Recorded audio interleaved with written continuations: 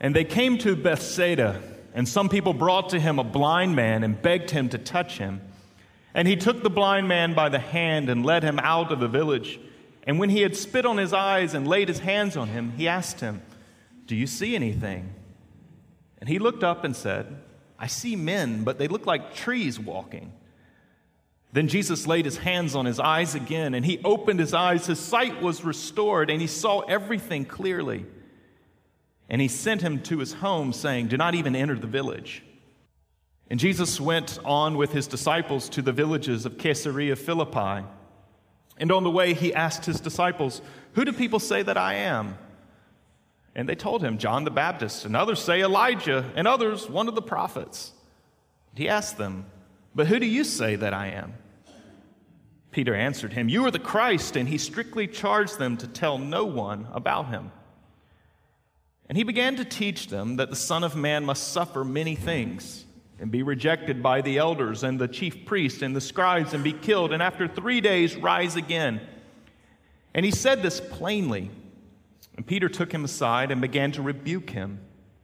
But turning and seeing his disciples, he rebuked Peter and said, "Get behind me, Satan, for you're not setting your mind on the things of God, but on the things of man." And he called to him the crowd with his disciples and said to them, "If anyone would come after me, let him deny himself and take up his cross and follow me. For whoever would save his life will lose it. But whoever loses his life for my sake and the gospel's will save it. For what does it profit a man to gain the whole world and forfeit his life? For what can a man give in return for his life? For whoever is ashamed of me and of my words in this adulterous and sinful generation, of him will the Son of Man also be ashamed when he comes in the glory of his Father with the holy angels." And he said to them, "Truly I say to you, there are some standing here who will not taste death until they see the kingdom of God after it has come with power." This is the word of the Lord. Thanks be to God. This is the word of the Lord. Thanks be to God. Let's pray. Father, we are grateful for your word, and we give thanks that you have clearly revealed yourself to us, and that you clarify our sight, and that you speak into our own blindness. And so we ask that you come and be at work by your Spirit, even among us today. In Christ's name we pray. Amen. As a seminary student, there is a load of reading that you are assigned, and there's only but so many hours in the day that you can actually proficiently read. And so Melissa and I, while we were living in Orlando, set apart 5 o'clock or 5:30, I can't remember the precise time, to watch a television show together. And that show was just at the beginning of the breakthrough of HGTV, okay? So this was roughly a little bit over a decade ago, and it was Trading Spaces was the show. It looks crude and rough now, but it was awesome then. They had $2,000 with which they could renovate one room in a house. And so you signed up for the show with a friend, and you would swap rooms, and your neighbor would do work on your house, and you would do work on their house, and a designer from the show would instruct that work. Sometimes the quality of the work did depend upon your neighbor. There was one designer, her name was Lori, and she was awesome. She was from Jackson, Mississippi, and I learned some things as I watched Lori design rooms. One of the things I chiefly learned was that Lori knew how to make things pop, okay?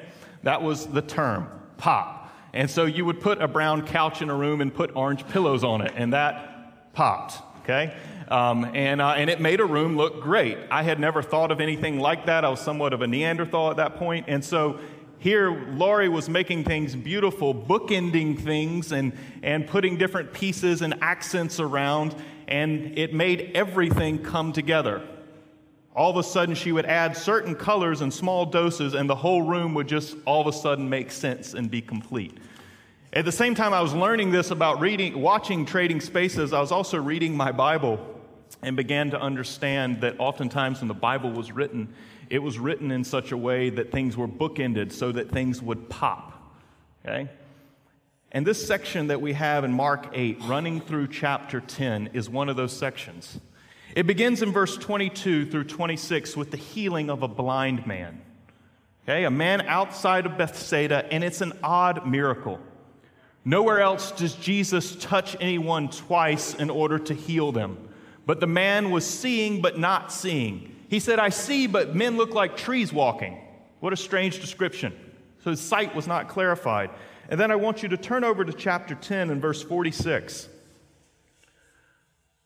Jesus travels with his disciples on the way to Jerusalem. And that becomes a phrase that's repeated several times in this section, on the way. And so Jesus has his disciples on a journey with him. He arrives in Jericho, and guess what happens? There's another healing of a blind man. This time he is touched once, he is healed, and it says the man got up and followed him immediately. And so it's important for us to recognize the frame of what's going on in this section of Mark from chapter 8 through chapter 10.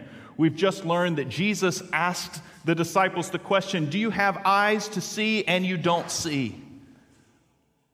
And these healing miracles are somewhat of a parable about the disciples.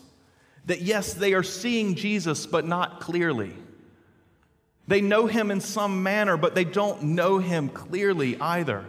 And Jesus takes them on a journey framed by these two miracles, because this is what he's seeking to accomplish in their lives as well.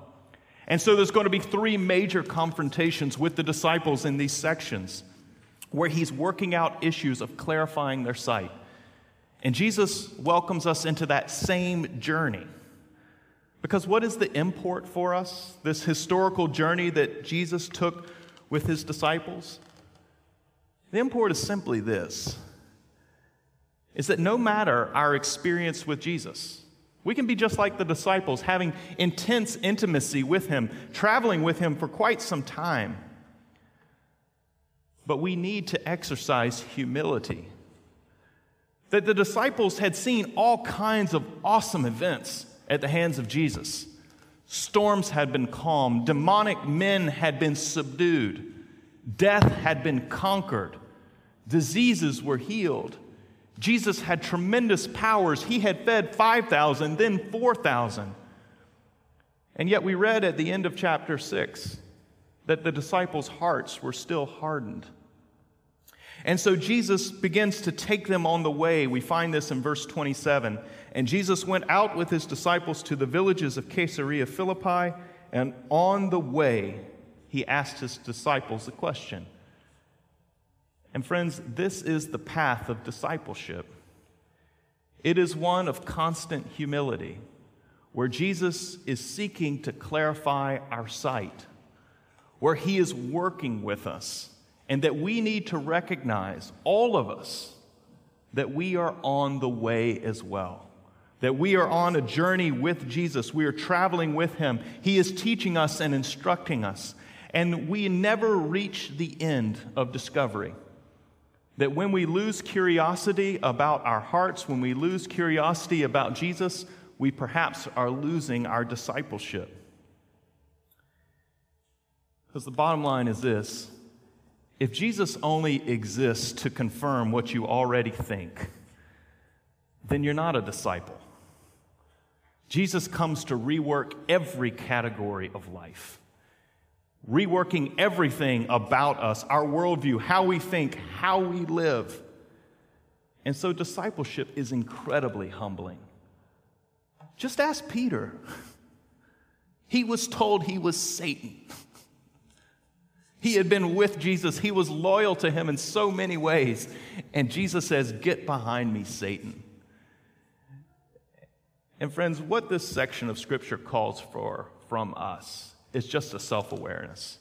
It doesn't mean that we lose standards. It doesn't mean that we compromise, but it does mean that we become incredibly self-aware about the areas where we, yes, see Jesus, but yet we're still foggy, that we haven't arrived. And in many ways, we're like these boneheaded disciples who are with Jesus, and yet they struggle to get him. This past week, I went into the barber shop and was getting a haircut, and typically the stylists don't talk to you anymore, but I was asked what I did, and it normally is a conversation killer, just dead on. And so if I want silence, I just am honest. I'm a pastor. What church? And then I have to clarify the whole apostrophe thing, and it's so annoying. But Christ Church Mandarin is where I serve. And so then, rather than killing the conversation, it actually opened something up. The lady then asked me, she said, well, do you guys require membership for baptism? I was like, incredibly intense question right after you asked me where I worked.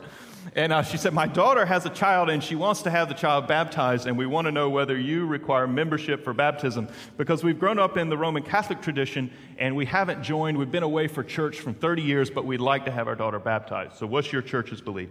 So I explained to her how covenant community and baptism tends to work and why people require membership, and that, yes, we too did require membership, and encourage them to consider their church-going patterns and beliefs in Jesus and things. And so she began to open up about why her long separation from church had happened. And she said, well, she started to list the excuses. Then she said, at the end of the day, I just never got past the hypocrisy. And friends, that's the story for loads of people. Loads of people see the hypocrisy in the church. And the thing is that we don't get past being sinful, but we can get past being proud.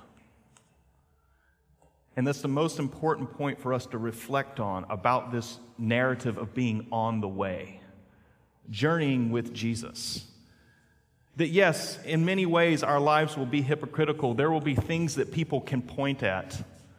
Just as for my friend who was cutting my hair, we could have picked her life apart as well, that she didn't escape the label of hypocrite. But the main issue is, are we proud? Because God's forgiven people who journey with Him should be very self-aware, knowing their faults and their failures, and never projecting out into the world that they have it all together. And this is what Jesus is seeking to work with in the disciples, but we're going to find them proud and arrogant. We'll read a story in a couple weeks where they're wanting to cut some people out who are healing miracles in Jesus' name, but not doing it the way they liked it done.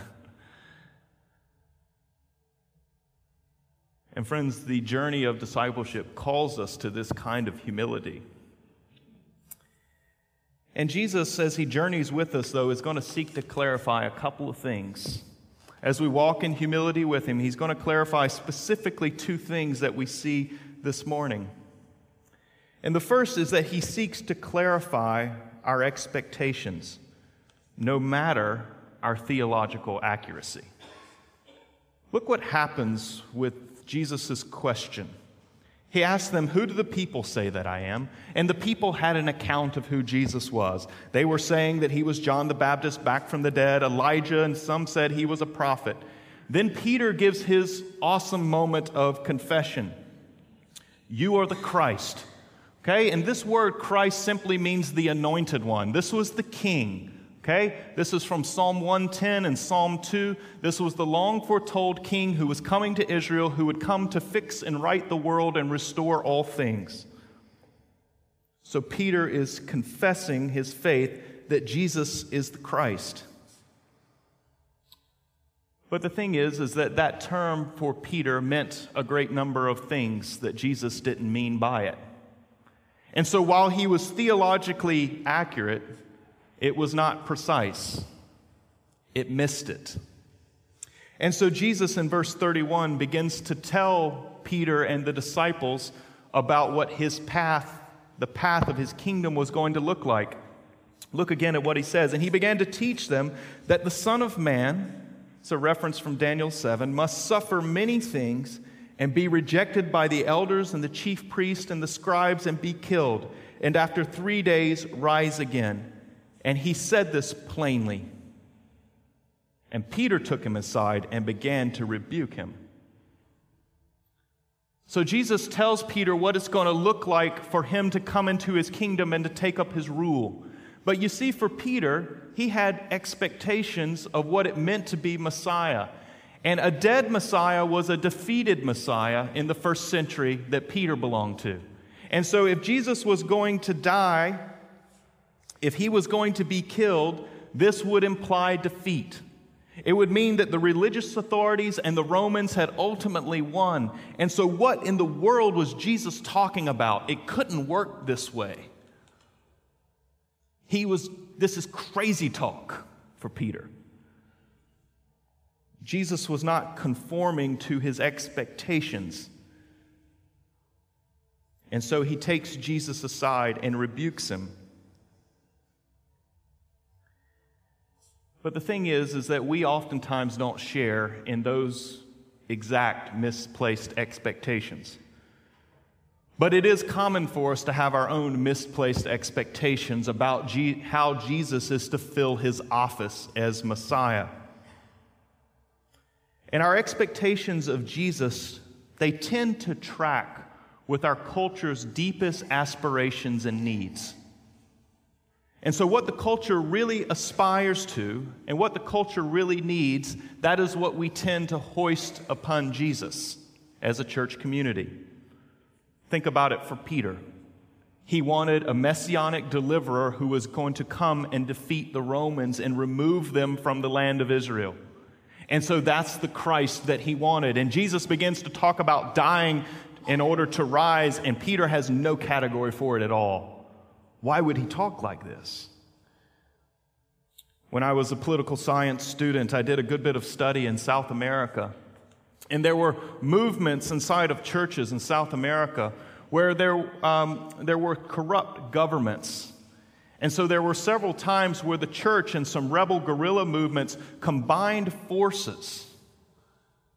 And so there was this intense religious fervor happening along with rebellious factions.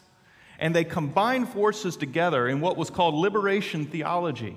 And there were oftentimes portraits of Jesus produced that inspired the guerrillas and faithful ones. And they were pictures of Jesus with machine gun bullets across his chest. But it makes sense. They read stories like the Exodus, and they said, yes, God is a God of liberation, and this is what Jesus is about. This is our Jesus. This was their deep cultural aspiration and need. This is what they wanted. And so they put that on top of Jesus. Or in working with a bunch of African friends over the past few years, I've learned just the damage that's been done to the church by what is commonly known as the health and wealth gospel. But oftentimes there is a deep cultural aspiration for God to bless our lives and to give us everything we could possibly want. And that this version of the gospel has spread and gone like fire throughout Africa and different parts of the world. And it speaks to the deep cultural aspirations of many, that Jesus exists in order to bless them and give them everything they could possibly want in life. And so we bring it a little closer to home. Christian Smith, who is a sociologist at Notre Dame, has written a helpful book about American culture. And the way that he defines American culture and the Jesus that we often want in his sociological work, he observed that people wanted a moralistic, therapeutic, deistic kind of God. Let's unpack that for a second. But it was a moralistic God, that is a God who gives us advice when we're in a tough spot. He doesn't necessarily have the right to command us to do anything, but he is a good advice giver and he gives us wisdom for the road. Moralistic. Secondly, he's therapeutic. That is, that he exists for our comfort. That we are psychologically fractured people. We have all kinds of different hurts and needs. And so Jesus exists in order to bring us comfort in our existential discomfort. And finally, the deistic part, that is that we don't want God too involved in our lives. That would be too incredibly messy. And so he's supposed to be out there giving us advice and bringing us comfort, but there is a firm firewall in between him getting involved in our personal space. And I think Smith does a pretty great job at analyzing American religion. That this is what we like. We like a little bit of advice for the road. We like a little bit of comfort, and then we like him to stay on his own property, out there. We'll deal with him on Sunday, maybe, if there's not a football game. This is the way we relate to Jesus. We put our own cultural aspirations into it. And as we look at the hard-headed Peter, putting the first century expectations of Messiah onto Jesus, we need to be careful when we laugh. This humility that we're talking about on the way applies to us as well. It's important for us to examine how we may misunderstand Jesus, how we can be like the blind man. We see, but we don't quite see. It's not all clear. Because what Jesus is saying is that his kingdom comes, and the type of king he is very different. This is why we read from Psalm 22, a psalm where Jesus is crucified, and it's on his heart and mind as he dies, crying out, my God, why have you forsaken me? Strong bulls surround me. They're trying to devour me. And Jesus has the audacity to say that in undergoing death, he was enthroned. That this was the great way to victory. This was his path in conquering evil. And so he goes on in 9 verse 1.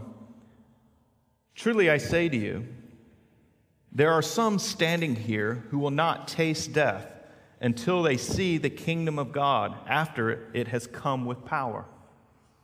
You know what Peter and the disciples were probably expecting? Jesus was going to take them to Jerusalem. He was going to cleanse the temple court, because that's what first century messiahs did, and then he was going to be installed as king. That had happened roughly 160 years before, when one of the Maccabees claimed himself king. That's what they were expecting. The kingdom of God would come with power. What happened? Jesus takes the disciples to Jerusalem. He cleanses the temple. Then they execute him. He dies. But then he rises. Jesus said that they were not going to taste death until the kingdom had come with power. And friends, that was the kingdom coming with power. The reign of God arrived on the earth when Jesus is up from the dead, when he's conquered over evil and destroyed the power of sin, taken his curse upon himself and rendered it null and void in coming back into life. That's the king with a very paradoxical, unorthodox victory. That's the way he fills his office as the Christ, and that is the office that he asks us to believe in. He asks us to put aside our different understandings of him, our deep cultural aspirations, the needs that we often transpose onto him, where we make him into our own image. And he offers to be a king that we follow. Because look at Peter's interaction with Jesus once again when he rebukes him. Jesus says, "Get behind me, Satan, for you are not setting your mind on the things of God, but on the things of man." And this is the issue, is that when we're not seeing Jesus clearly, he doesn't just dismiss us. Now, many people, it's true, that they read verse 33, and they say, when Jesus says, "Get behind me, Satan," he is just outright rebuking and dismissing Peter. That's one way to read this passage. But I think there's a more sensitive way to read it. Remember, Jesus is taking the disciples on the way, and he's about to say, "Follow me." And so he says, "Get behind me, Satan." And rather than dismissing Peter, I believe what Jesus does with us, when we're seeing him but yet not seeing him clearly, that what Jesus does is he asks us, he commands us to get back in line and follow him. That's where our sight is clarified. And friends, that's his welcome to us today. And so he seeks to clarify our expectations, and he asks that we get back in line and follow him on the way to the cross. And so that's the first thing he wants to clarify. The second is he seeks to clarify our vocation, welcoming us to follow him. You see, God does bear a cross for us. But in bearing a cross for us, he also bestows a cross on us. Richard Hayes makes this very clear in his commentary. We are not just making a theological affirmation, but a statement about our own identity as well. When we say that we believe in a crucified Messiah, and that's the way that victory comes into the world, we should expect that that has implications for our calling as well. Look what happens. Jesus turns to the crowd because he knew that poor Peter was just a representative of what everyone else thought. And Peter was probably behind writing the Gospel of Mark. That's what the church has told us. And so he's very self-effacing, and the humility thing has sunk in. He always puts himself in this horrible position. Listen to what happens. He turns to the crowd. If anyone would come after me, let him deny himself and take up his cross and follow me. For whoever would save his life will lose it. But whoever loses his life for my sake and the gospel's will save it. And friends, if you have a crucified Messiah who's found victory through death, this has implications for the way that his kingdom comes into the world through us today. And it means that we have to follow him. We have to follow his path. We have to follow his logic and his wisdom. And it goes against every intuitive bone in your body. It goes against every cultural value in the first century through to the 21st century. That it has deep implications about the way that we live, about what we value, about what we think is important. And Jesus says that we are to lose our life. That doesn't mean that we're supposed to deny ourselves a few things. He's saying that we deny the self itself, that we lay down our life in allegiance to him, saying that no, through death and resurrection, that is the means of the world's redemption. And so let me join myself to that means and walk in that path, denying myself, laying down my life to be a sacrificial witness to the kingdom. So it would be nice if we could say, you are the Christ, with no ramifications. But friends, you get a lot more than just a little advice or a little wisdom. You get a lot more than a God who's just kind of remotely involved with your life. No, with this Jesus, you get one who journeys on the way with you. He's intimately involved in your life. And also, you don't get to have that private label where he doesn't interfere. That he doesn't want you to just give parts of yourself. He wants you to give the entire self to him. That in light of what he's done on the cross on your behalf, he wants you to respond in following him, and he gives you the resources to do so. And so he's welcoming us out of all the different worldviews, out of all the different lifestyles, to orient ourselves around him and his great victory. You see in verse 38 that Jesus says, "For whoever is ashamed of me and of my words in this adulterous and sinful generation, of him will the Son of Man also be ashamed." Typically, when we hear these words, adulterous and sinful generation, we tend to think of the people who are just godless, those who have no interest in the things of God or the things of the gospel. It's important for us to reflect on the way that Jesus uses this word, though. If you remember back earlier in chapter 8, in verses 11 through 13, Jesus has an encounter with the Pharisees.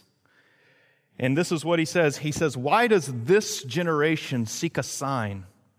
Truly I say to you, no sign will be given to this generation." And then he rebukes Peter, a devoutly religious man. And so, guys, when Jesus refers to the adulterous and sinful generation, he's not just talking about the godless who are far out. He is also talking to the perverted forms of religion that take place within as well. And this particular section from 8 through 10 is more focused on the interior life of the church and our expectations of Jesus and how he fills our office and how the ways we warp that and get it wrong. That those words don't just apply to the outside, that very humbly they can apply inside as well. That we can be that adulterous and sinful generation. And Jesus wants to take us on a journey. He wants to clarify. Now, as a young minister, I remember exiting seminary where the only thing that you have to focus on is your brain. And so the entire focus of seminary is studying in order to gain as much theological knowledge as possible, and then you want to wield that knowledge like a weapon against people.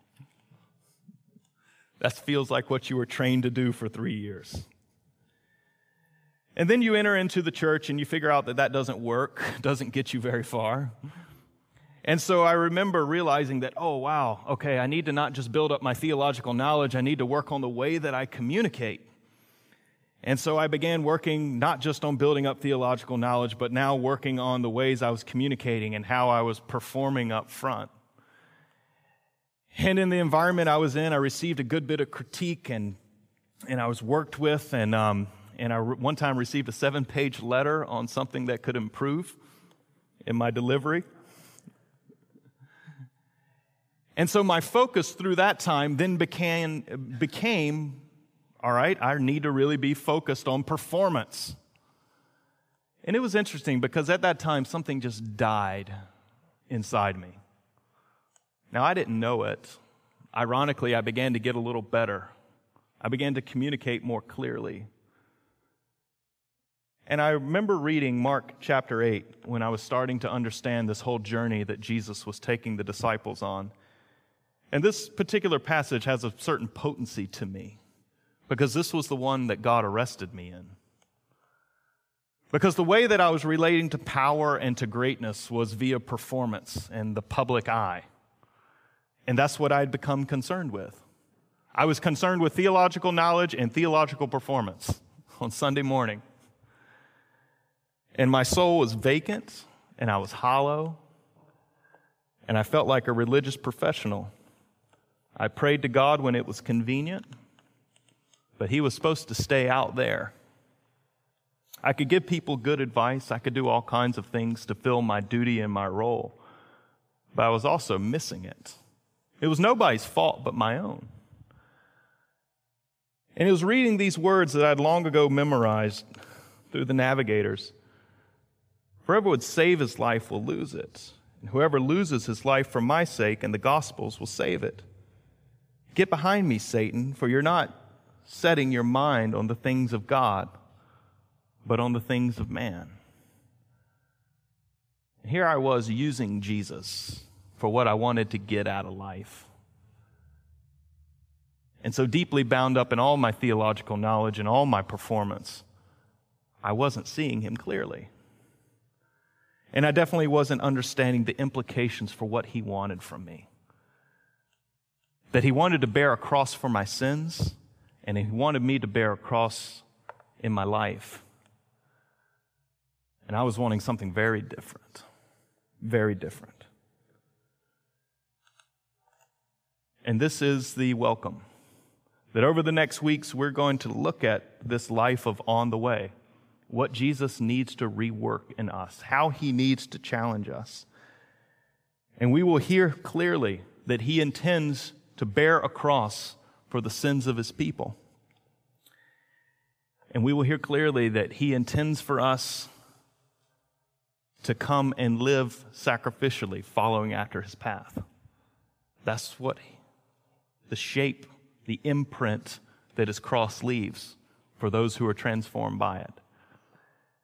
And so let's come humbly, willing to listen. Let's let Him rework our lives. Because on the other side of that death, Jesus says there's life. That's where real life is lived, He says. Let's trust Him with that.